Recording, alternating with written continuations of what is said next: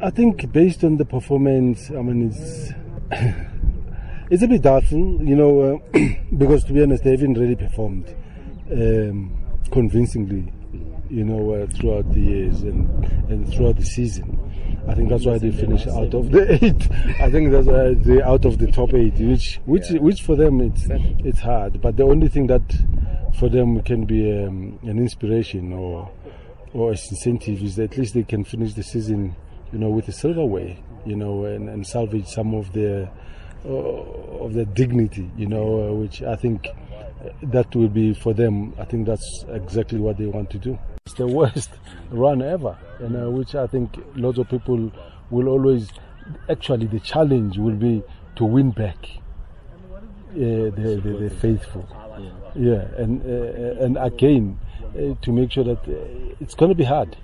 For Kaizer, especially for those individuals, that are playing for the club, to bring back those glory days.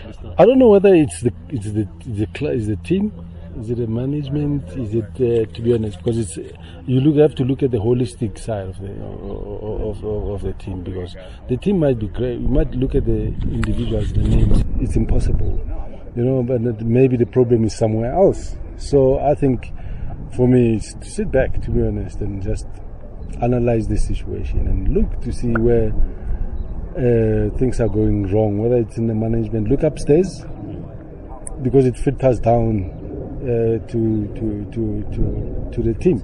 Obviously, we need young and up and coming, and Chiefs is no difference. They've got boys like Zulu, who are absolutely doing well with that club.